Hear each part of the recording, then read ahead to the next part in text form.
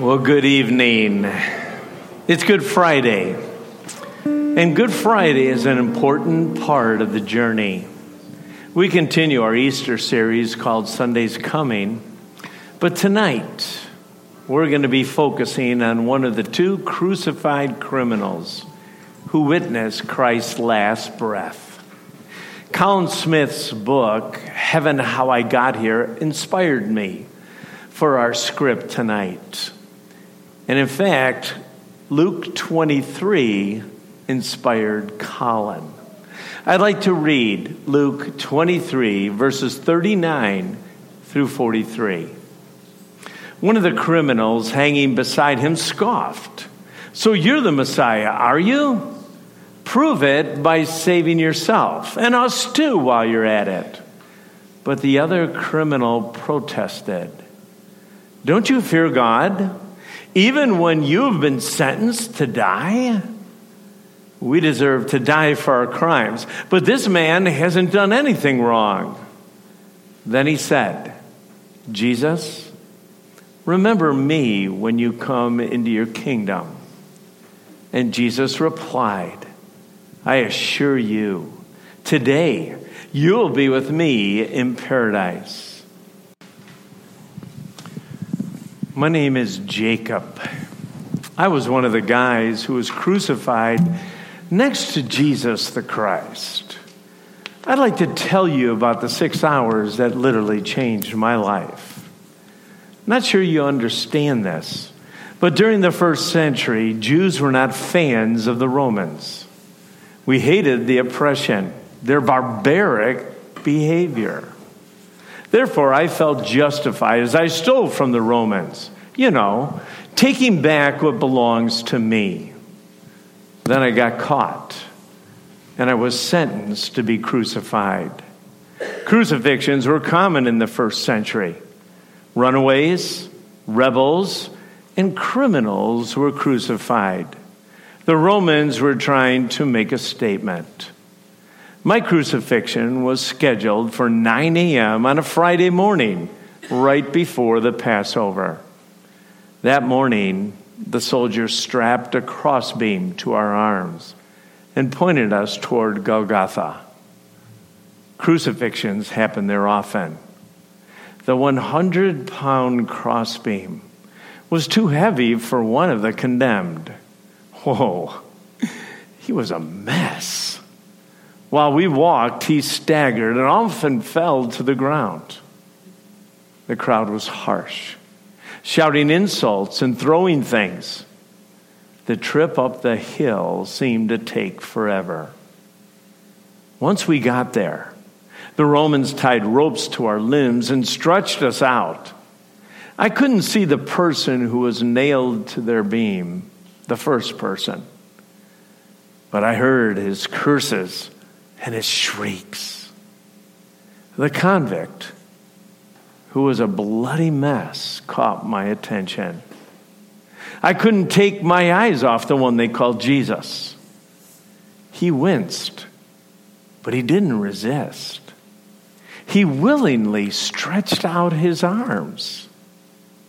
Then it was my turn. No words could describe the pain. I squirmed and cursed, but to no avail. I thought the pain was bad, but bad soon went to worse once they dropped the cross into the hole.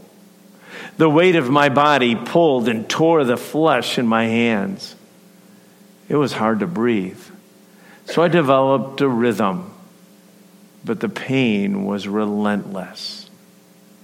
Then Jesus spoke, "Father, forgive them." His words startled me. This didn't make sense and even angered me. Jesus was abused by both the crowds and the soldiers and then was crucified.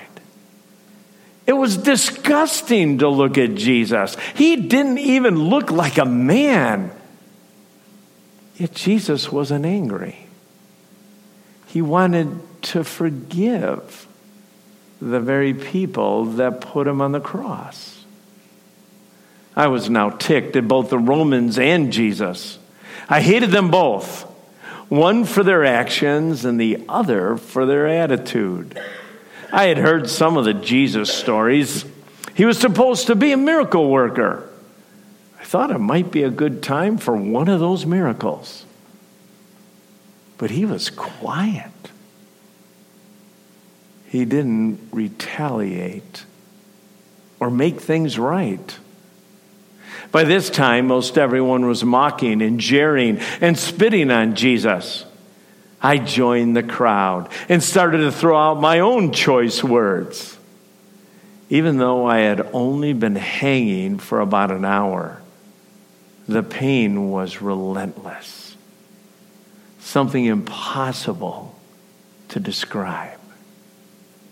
I just didn't know if I could endure a minute more, much less hours or days.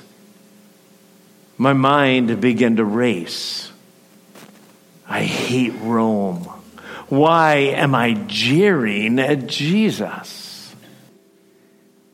In spite of the chaos, something happened about 11 a.m.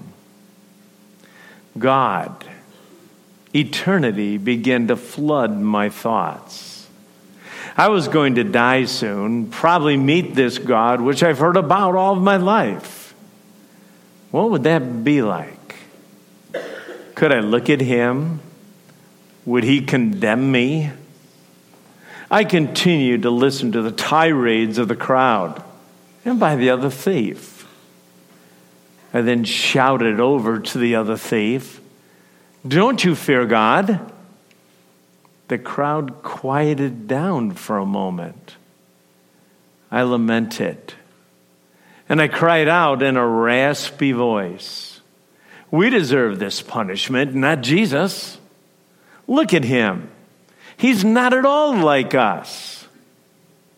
In the midst of the chaos, I continued to ponder as the pain intensified.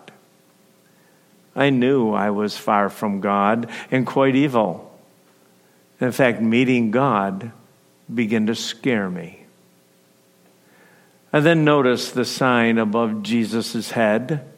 It read, "Jesus, King of the Jews." All of a sudden, my mind quit racing. The fog seemed to lift. My thoughts were clear. If Jesus was king, his kingdom was different, and it had to be coming. I was strangely drawn to Jesus.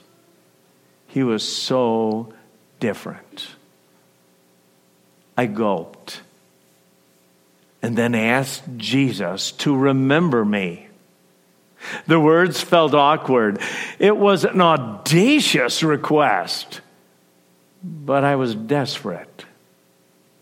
If he had forgiven the Romans, the crowds, maybe, just maybe he could forgive me. Everything seemed to get really quiet. It was clear that I broke the ranks with the crowd at this time. It didn't take long for Jesus to answer. He looked at me and said, "Amen. Today you will join me in paradise." I couldn't believe my ears and was shocked by his response. Jesus said, "Amen." Amen means truly, verily, I tell you the truth, I promise, I guarantee, I tell you with certainty, listen.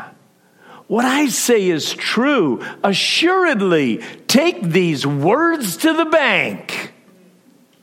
I would soon be with Jesus in paradise. God's grace amazed me. His mercy shocked me. His love overwhelmed me. His promise gave me hope.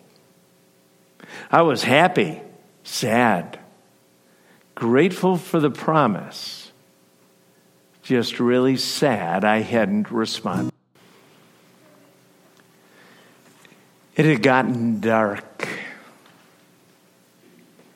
really dark about noon. The blackness was thick.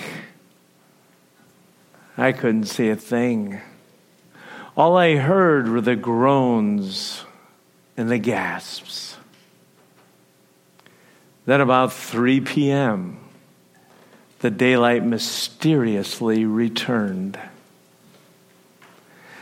I heard Jesus gasp, "It is finished." Then his head dropped. The earth shook and the rocks were split. No one had ever experienced anything like this before. The calloused Roman soldiers were both mystified and terrified. Then I saw the centurion fall to his face, worshiping God. I heard this hardened commander cry out, "This man truly was the Son of God." The Jewish leaders had quite a different response. I actually couldn't believe it. Didn't they see what we saw? They were agitated, bent out of shape about the Passover Sabbath coming. They had asked Pilate to hasten our deaths, although Jesus had already died. Actually, I was grateful. I was looking forward to my time together with Yeshua. They broke my legs. Then I began to suffocate. As I was dangling, trying to fill my lungs with air, I looked over and saw the soldiers thrust a spear into Jesus' side. I started to hallucinate. In spite of the pain, there was peace. Just before I met my Messiah, I smiled. I whispered thanks and closed my eyes. I'd like to continue my story and tell you about heaven, but that will be for another time. 2,000 years ago, on a Thursday night, Jesus ate the Passover Seder meal with his disciples. We call it the Last Supper. Traditionally, it was last night, the day before Jesus died.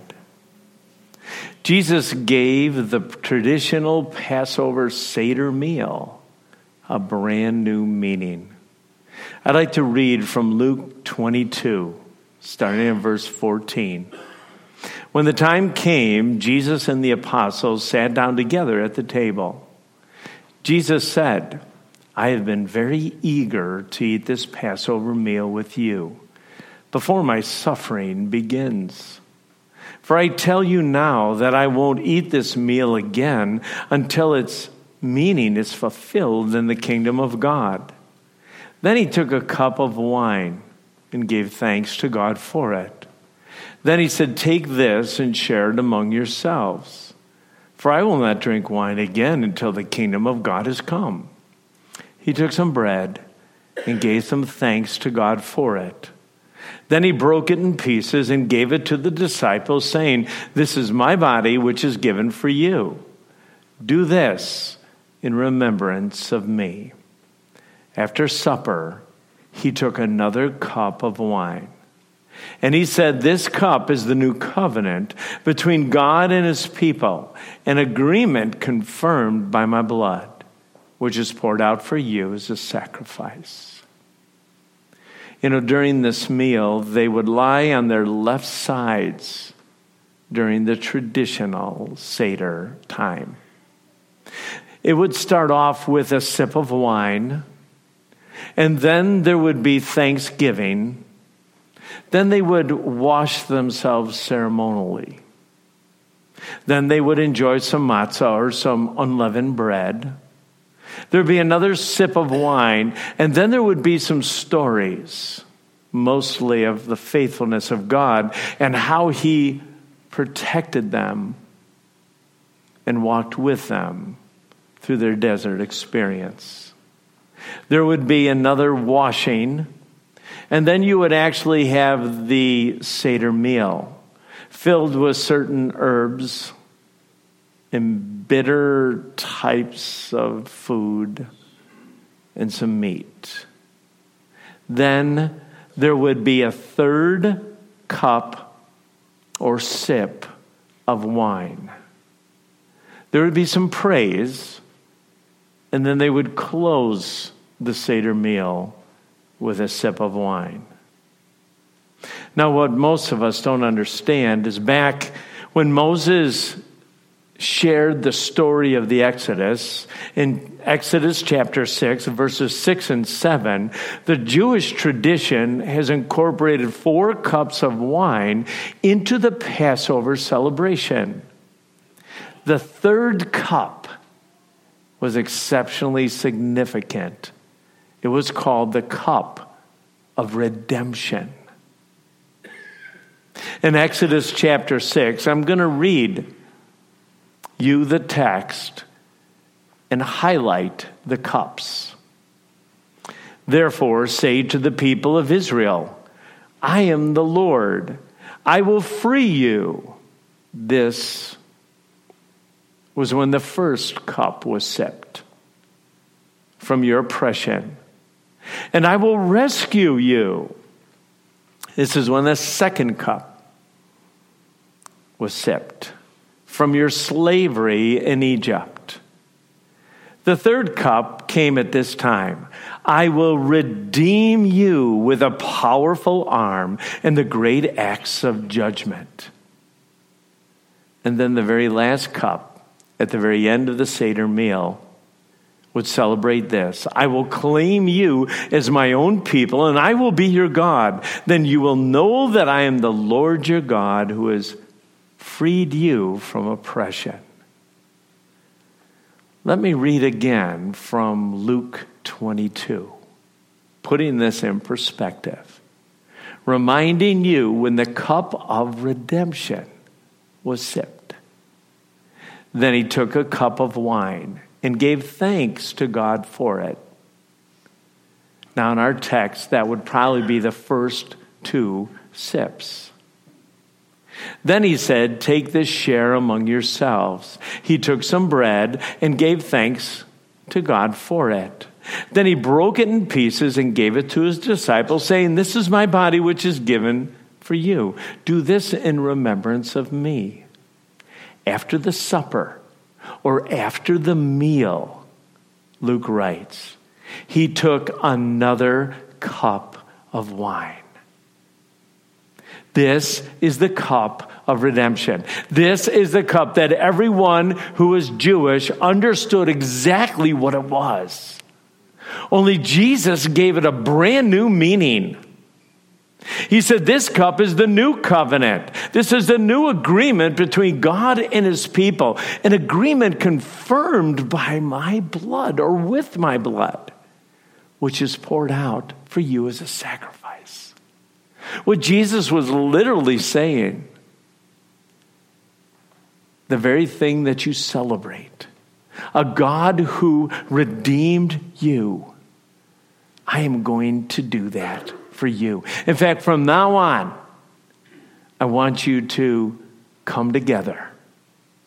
And I want you to take the bread, not go through all the other things, and remember about my body that was broken for you. And I'd like you to drink the wine, the cup, the juice. And I want you to remember that I am the Lamb who was sacrificed for you, that brought redemption to you. So Jesus just so happened to show up during the Passover, and just so happened to be crucified, and just so happened to spill his blood for you and for me. I'm going to pray.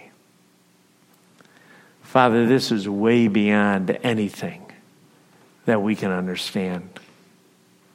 First of all, why you loved us so much that you would spread your arms willingly, that you would be mutilated, that your blood would be spilled, and your life would be taken on this horrific object of torture. Why, God, you would do that for us shocks us, amazes us. Lord, we were not like Jacob. We did not see this happen. But God, Jacob never had seen anything like it. The soldiers had never seen anything like it.